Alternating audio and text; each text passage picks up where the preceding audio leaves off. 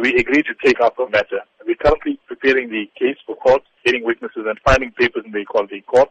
You will be aware by now that the Health Department has already apologized from their side, but that doesn't take the matter far enough. What really is the complainant seeking in this regard? The problem that the complainant faces with regard to the religion intolerance goes far beyond just her. You must remember, South Africa has entrenched racial quotas, which exclude Indians from the economy.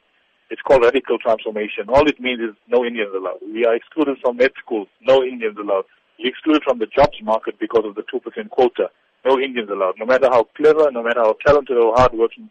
And this is just a symptom of this bigger cause of anti-Indian sentiment. So it's heartening to know that some people actually want to march, and we wish them well in this regard. And I hope people take up the view, take a stance on something. It's far bigger than a single person not being allowed her constitutional right to practice her religion in private.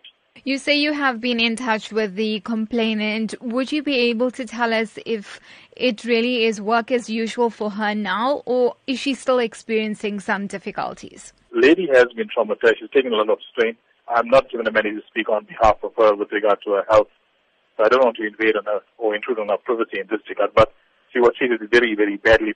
In terms of the greater Pietermaritzburg community where you are based, what community sentiment has been coming through about this incident? Whenever an incident like this happens, it suddenly awakens the Indian community who's usually fast asleep. It's just time that people took a stand like in the past where Indian people built schools and hospitals for the communities, still worrying about themselves and driving Lamborghinis and Ferraris and expensive private schools for their own children. They should start contributing to the upkeep of their own community. There's nothing racist about protecting children's rights and minority rights. It's protected by the United Nations, the European Union, and international law.